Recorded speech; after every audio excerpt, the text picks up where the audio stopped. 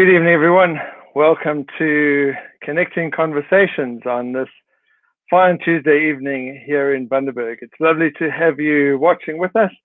Nice to be able to connect with you. And that's what these conversations are all about. It's an opportunity to connect with one another and to be part of something bigger as we miss the normal fellowship we have, but we have this opportunity to interact and to chat about the Sunday sermon and to ask questions. And so please use the comment section, write where you're watching from, let us know that you're there. And throughout the course of the conversation, as we dialogue with Reverend Ray Nutley, we will try and take in as many comments as we can. And especially if there are questions, we'll look to answer them as best as we can do. Tonight, my guest is the Reverend Ray Nutley, good friend and colleague. He is my predecessor at Bundaberg Uniting Church, and it's always a privilege to be involved in ministry in some way with Ray. And it was wonderful that he could take the Sunday service, and as always, it was a blessing to have him there. Good evening, Ray. If I can get you up there. Are you there? There we are. No, you're right. There we are. There we are. Yeah. Sorry, Ray. Evening, Stuart. Evening, everybody. Thanks. Sorry about that. A little bit of a teething issue. I'm so used to having you behind the camera that I forgot how to get you in front of it. Ray, it's lovely to have you as part of Connecting Conversations this evening, and thank you for taking the service on Sunday. I know the phrase is that old ministers don't retire; they just stop getting paid.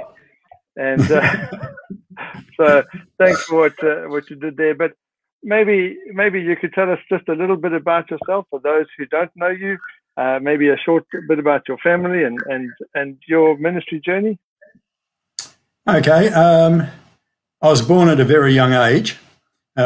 Grew up at Manly in Brisbane, in one of these very fortunate people who was brought up in a Christian home. Mum and Dad were very involved in the church, in Sunday school and youth groups. And Dad was also a lay preacher. He used to take lots of services.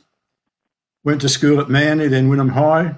After school, I worked in the bank for 5 years. It was the ES&A Bank in those days, which merged in 1970 with the ANZ to form the ANZ Banking Group. And the bank said to me, "Where do you want to go?" And I said, "I've never been north." So I said, "Between Mackay and Cairns." So they sent me to Coolangatta, Right. the opposite end, which worked out well. I met Helen, and 4 years, just over 4 years later, we were married. So we've been married 48 years now. From there, I went to Clermont as what we called in those days home missionary, lay pastor. Was there for 2 years, back to college for 3, then to Mount Isa, where I was ordained. I was actually the first person ordained into the Uniting Church in Queensland. And at Mount Isa, Philip arrived, and then we went to Innisfail. And Robert and Sarah both arrived there. Then to Weipa. Then I did a stint, 5 years full-time army in Sydney and Canberra. Back to Queensland, to Beenleigh, to Noosa, and finally to Bundaberg. So that's a quick rundown. A brief whip around. We have the 3 children. Philip's in Brisbane. He's married to Samantha with two daughters. And in using your words from the service a few years back, Robert lives in heaven. It just got too much for poor Rob. And Sarah works on a farm at Harrisville, just outside of Ipswich. Great. Thank you, Ray. Thanks for that brief history and insight into your family and that quick whip around Queensland and a bit of Australia. And I'm sure that there's many people who you've touched all along the way. Friends, for those of you who don't know, Ray's actually been part of the recording team of our live stream services. So if you've ever listened to our services on a podcast, it's because of the recording that Ray's done on a Sunday. Ray, just before we get into the service, how was the experience of stepping out from behind the camera to being in front of it? Well, when the service was about to start, I was thinking about when I went to Clermont in 73. And if you wanted to make a phone call, you went over the phone, rang the handle, picked up the hand piece, the telephone exchange said, "Number, please," and they'd put you through. And now then I was all of a sudden standing in front of a phone with video and sound going to whoever who tuned into it. It was so totally different from when I began back in 73. It was interesting to have just the phone in front of me. Well, it wasn't quite just the phone in front of me. Somebody was standing at the computer right in front of me, just behind the phone. And so, yeah, I suppose I should ask you what it was like for me to be preaching at you or to you. You were the only one there. Chris was right up the back. Yeah, it was difficult not to feel that the sermon definitely applied to you. Ray, you mentioned a little bit of, having grown up in a Christian home, and Sunday you preached a lot about the work of the Spirit. Can you maybe just briefly share with us something of how God's Spirit led you into faith and into ministry? I was very fortunate. I said I brought up in a Christian home, involved in the church. Our Sunday school every year used to have what was called a commitment Sunday. And I was very young, probably about 9 or so, when I made a commitment. And then at a junior youth camp, I was 11 when I probably made the first commitment. When I was 15, I was sitting in high school. And it depends on which year you come from, year 11, sub-senior or Form 5. That covers all the classifications we've had. It was during a chemistry lesson, and I'd finished eating my lunch, because you always ate your lunch in school, because lunchtime was for sports training and athletics training, and you never had time to eat your lunch. And I was thinking about what I wanted to do when I finished year 12, and I was thinking about maybe a solicitor. And as clearly as you hear me now, I heard God say to me, "I want you to be a minister."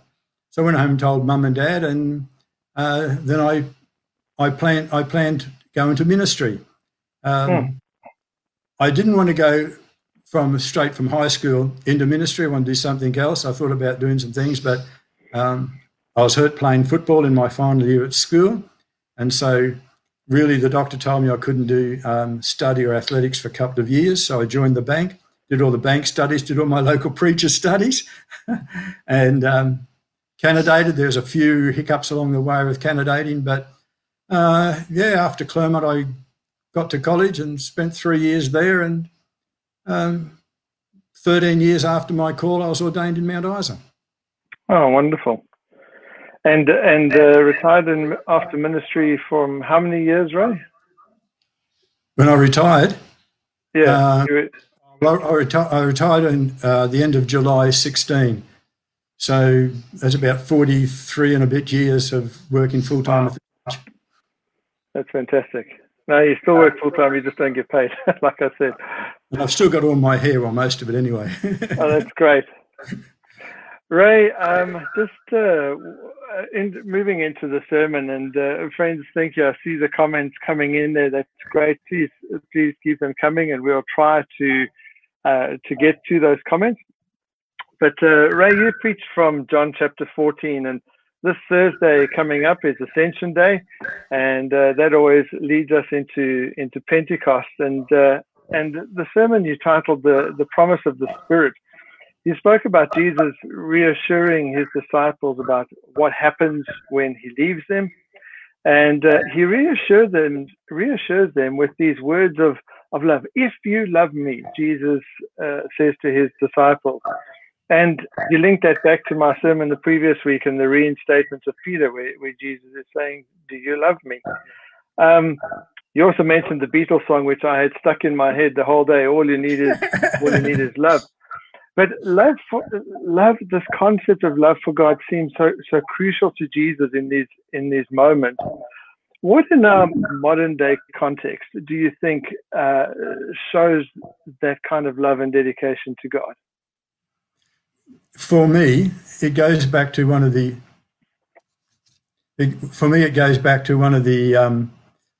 Bible readings that mean a lot has meant a lot to me. Jesus says to his disciples, "Who do people say that I am?" And they respond, "John the Baptist, Elijah, Jeremiah, Elijah, one of the prophets." And he said, "Yeah, okay, fair enough. But you, who do you say that I am?" And of course, Peter blurts out, "You're Christ, the Messiah, the Son of the living God." And for me, that's always been the question: who do I say Jesus is?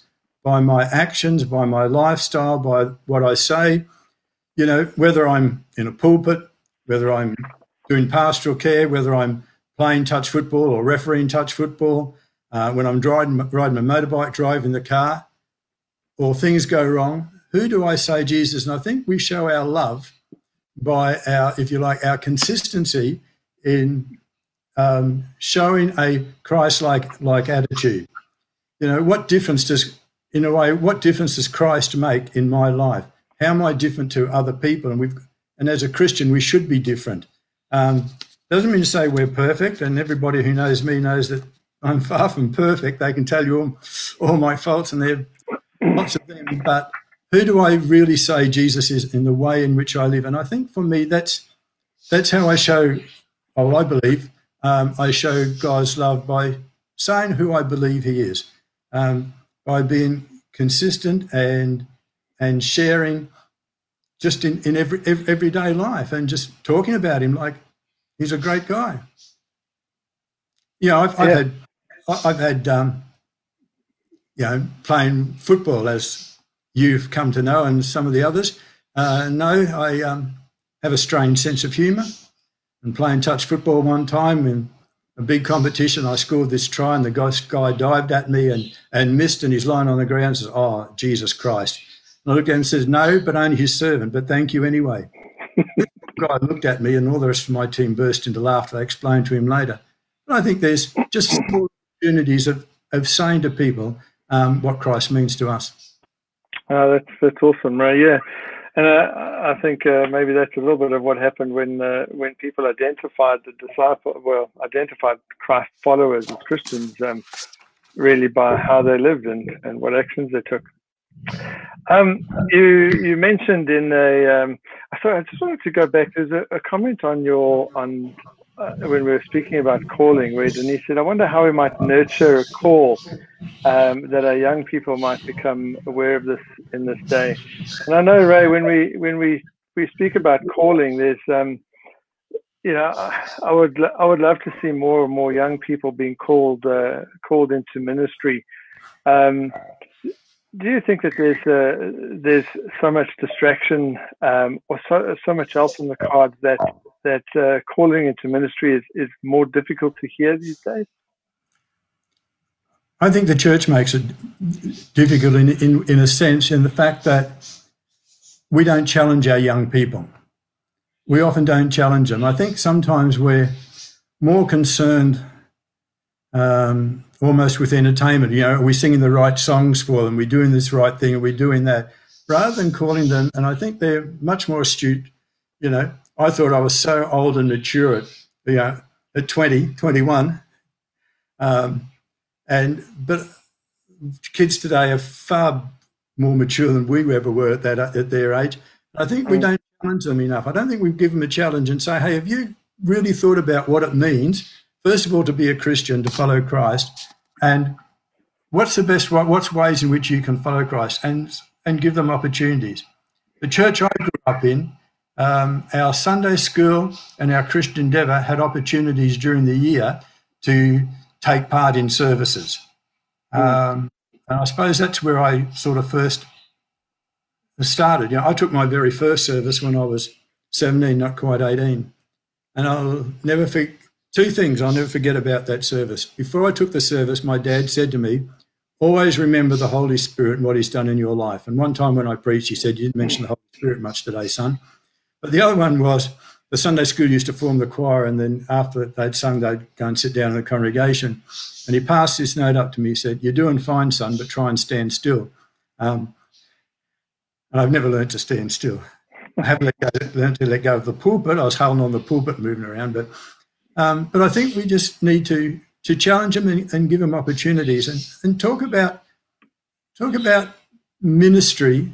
There's all sorts of forms of ministry, but if you're talking about ordained ministry, deacon, minister of the word. I think that we need to challenge them and say, and let them know the benefits of it. There's lots of challenges for it, but I think, let them know that, hey, this is as valid calling as everything else. Yeah, for sure. I think that's very valid, a challenge and an opportunity for particularly the opportunity and equip and give confidence to them as they do that. Ray, you mentioned that Jesus' statement, "If you love me, you'll keep my commands," is not a conditional statement, but a reassurance that love and relationship means that the disciples will do the right thing even without his physical presence. Loving God and doing the right thing when his physical presence is there, I think must have been one thing. We've never had that physical presence. So how do you keep that love for God without that physical presence there? For me, it's having a deep sense that God's always there with me, that God is there with me. And I think we do that through prayer, through Bible reading, by giving thanks in our conversations. Talking, when people say, how come you can cope with this or whatever else, you can say, well, because I have a faith and a belief in God. I also tend to talk to God. Sometimes when I'm riding my motorbike, and it's not just a prayer, Lord help me, but when I'm riding the motorbike, there's a sense of freedom, and I take in the countryside a lot more than even when I'm driving, actually. It's and just admiring the beauty of his handiwork in creation and acknowledging God's presence wherever you are and wherever you're going, giving thanks that he's there. And for me, I suppose just talking, and prayer is conversation with God, reading the scriptures, but just talking and being able to share, to show to people that God's there. And I think that's your love. It's, it's like your love for your family. You talk about your family at times, even when they're not there or whatever. So you practice almost a God consciousness? Yeah. And I think that, I finished off the service the other day by saying, the best of all is God is with us. But I've always had a sense that, that God is there, and we, and we can just talk. It should be a normal everyday. Your Christian life should not be something special you do. It's something that you are, you be, and it should just be a normal part of life and willingness to share. Thanks for mentioning that quote, Ray. You just have killed the conclusion of my interview that I had planned, but I'll have to think of a new one on the fly. Ray, thanks for that. You mentioned that Jesus says the disciples can be comforted because although he's going to be physically gone, the Spirit will continue the relationship. And I really love the way you connected it. So you pointed out that for Jesus, he and the Spirit are so close that these are just interchangeable. I thought that was really beautiful. And I wondered if you could maybe share with us a story from your own life, a moment or an experience from your journey where God's Spirit felt for you like the very presence of Jesus there. I think one of the most dramatic ones, I've always been aware then, and some people might find this hard. Basically, I'm an introvert, and I find it really hard to get there, to meet new people and to be out there. And I can only do it through God's Holy Spirit who empowers me. It's the only way I can do it. Before I do any service, I'm always really nervous. Once I start, because I've got to rely on the power of God's Spirit. But I think for me, one of the most significant times was we're at Innisfail, and the late Reverend Jack Fruin Lord had come up and run a mission up at Innisfail. And at the end of it, we were praying for people, for the empowering of God's Spirit and that. And I said to Jack, and I'd been praying with him, and I said to Jack, God, I want, and with that, I just burst into tears. Helen had never seen me cry. I just burst into tears, and I just had that real sense that Jesus was right there with me, and that sense was continued. That feeling and that real presence and that awe lasted for days. The next day I'm out playing squash. I couldn't care about belting the ball. I was too busy singing songs in my voice. Lovely. But then there's been a couple of times in church services, and one particular time when I was with somebody with some pastoral care, I just had that real sense that Jesus is there, and this time with the pastoral care, the things that the person was saying, the things that my response is, I'm almost sitting back saying, where did that come from? How did I know that? And it was a really strange sort of feeling, but I just knew that the real presence of Jesus was there with us, in a real close, intimate way. He's always there, but this was just sort of different, yeah. Oh, thank you, Ray. That's incredible. You mentioned that the Spirit brings us in an inner peace, even if there's an external turmoil.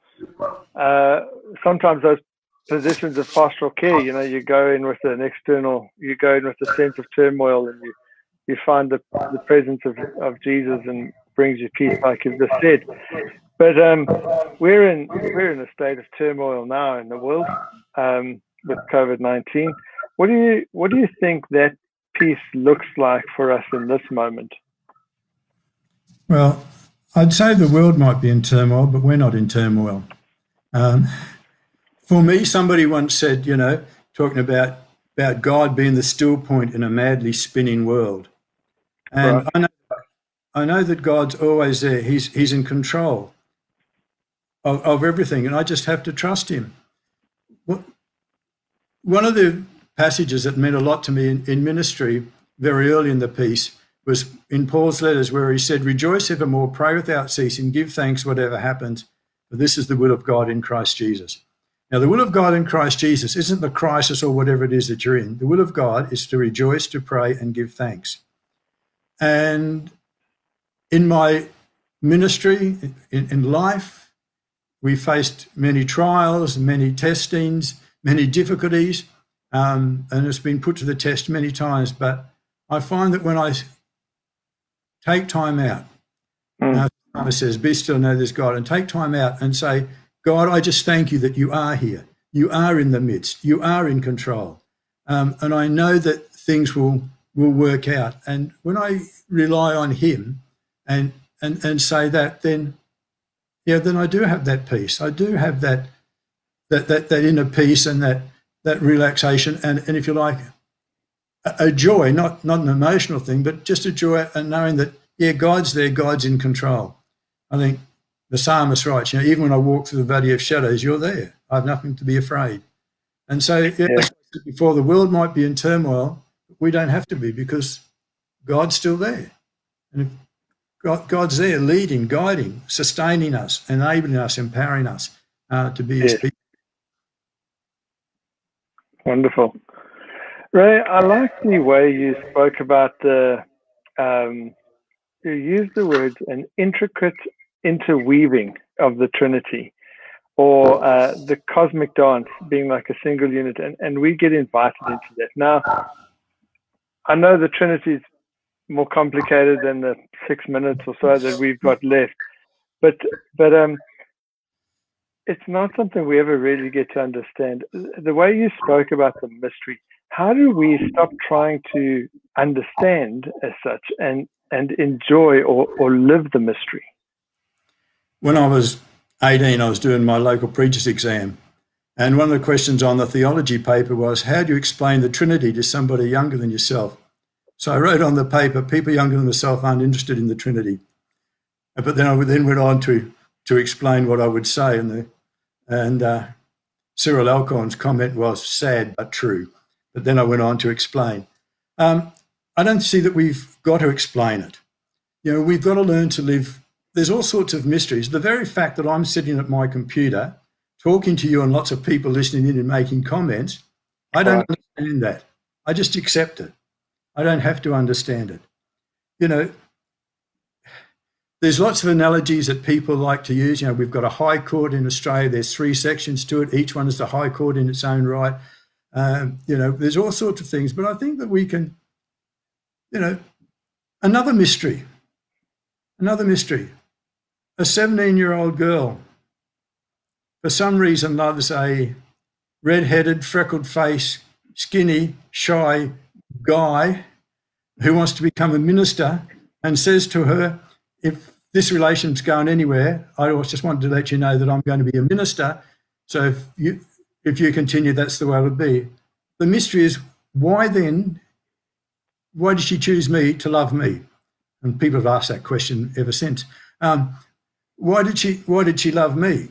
Why does she still love me? But I just thank God that every day that she did choose to love me and that she still does love me, and I'm very thankful for that. It's the mystery of love. How do you explain, why did she choose me? Why did she love me?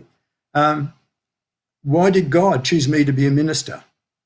And so the Trinity, for me, God reveals himself in different ways at different times. You know, one of the other analogies I've used is, you know, I'm a minister, I'm a son, I'm a father. I've never ever stopped being any one of those. And people relate to me in different ways, but you know, God's there, and the Spirit he's there. He's God's Spirit within us. And I think that if I could explain God, then he's no longer God. Yeah, I think that's key, Ray. And that's, you know, when you spoke about the mystery, that's what kind of resonated for me, because, as you know, every illustration falls apart eventually if you push it far enough. But knowing and living in that, or being comfortable with the sense of I don't have to understand, is really so crucial. You know, you spoke about the fact that this makes God's Spirit dwell within us, and he sees his being reflected in the Spirit. Who could understand that? That's right. Yeah. You know, Paul says, you know, to the Greek, it's just stupidity. Yeah. You know, that God would die for his people. And one of the great hymn writers put, you know, "'Tis mystery all, that thou, my God, shouldst die for me. Amazing love, how can it be?" And it just blows me away all the time. Oh, fantastic. Ray, we're almost out of time. Were there any comments or any last things that you would like to pick up on or say or speak about in terms of the Trinity? Any questions that I might have missed or? No, every time when Trinity Sunday comes up and I go to preach on Trinity, I'm aware of all those who got wound up on heresy charges down through the years. But I think Trinity is essential to our Christian faith, and we don't have to understand it. We just got to accept and believe that, yeah, Jesus within us. I try to say to people that when we become a Christian, we accept Jesus Christ as Lord and Saviour, and you know that's a package deal. You've got Father, Son, and Holy Spirit when you take all three on together. But for me, it's how much we allow God's Spirit to work within us and to change us and to empower us, instead of trying to do things in our strength, but to allow God to do it through his power. It makes much life a lot easier. We don't have to understand. I don't understand how all this technology works. No, neither do I. Or doesn't work, as the case may be. How does this little thing here get all around the place? But I use it. I don't have to understand it. I use it. I don't have to understand God, because he wouldn't be God, but I do know he loves me, and that I do understand. Yeah. All right, that's a fantastic place to wind it up for this evening.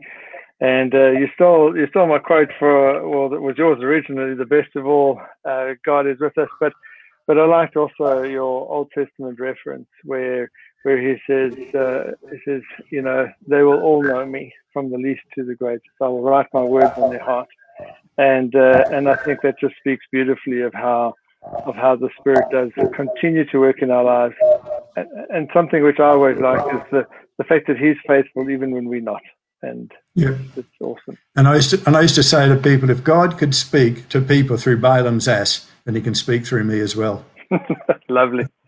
Ray, thank you. Thank you very much for being part of Connecting Conversations. Thanks, mate. For doing this interview and for the sermon on Sunday. May God bless you. Thanks, Ray. Thank you. Thank you. Thank you. God bless. Friends, that winds up our Connecting Conversations for this evening. It's been lovely to chat to you. Always lovely to have Ray on the preaching and doing the conversation with us tonight. Next week we start a new sermon series looking at caring, the care of our souls, and so tune in for how we do that. And we will have once more Connecting Conversations each week, unpacking those sermons a little bit. Thank you for watching. It's been great to be with you. God bless.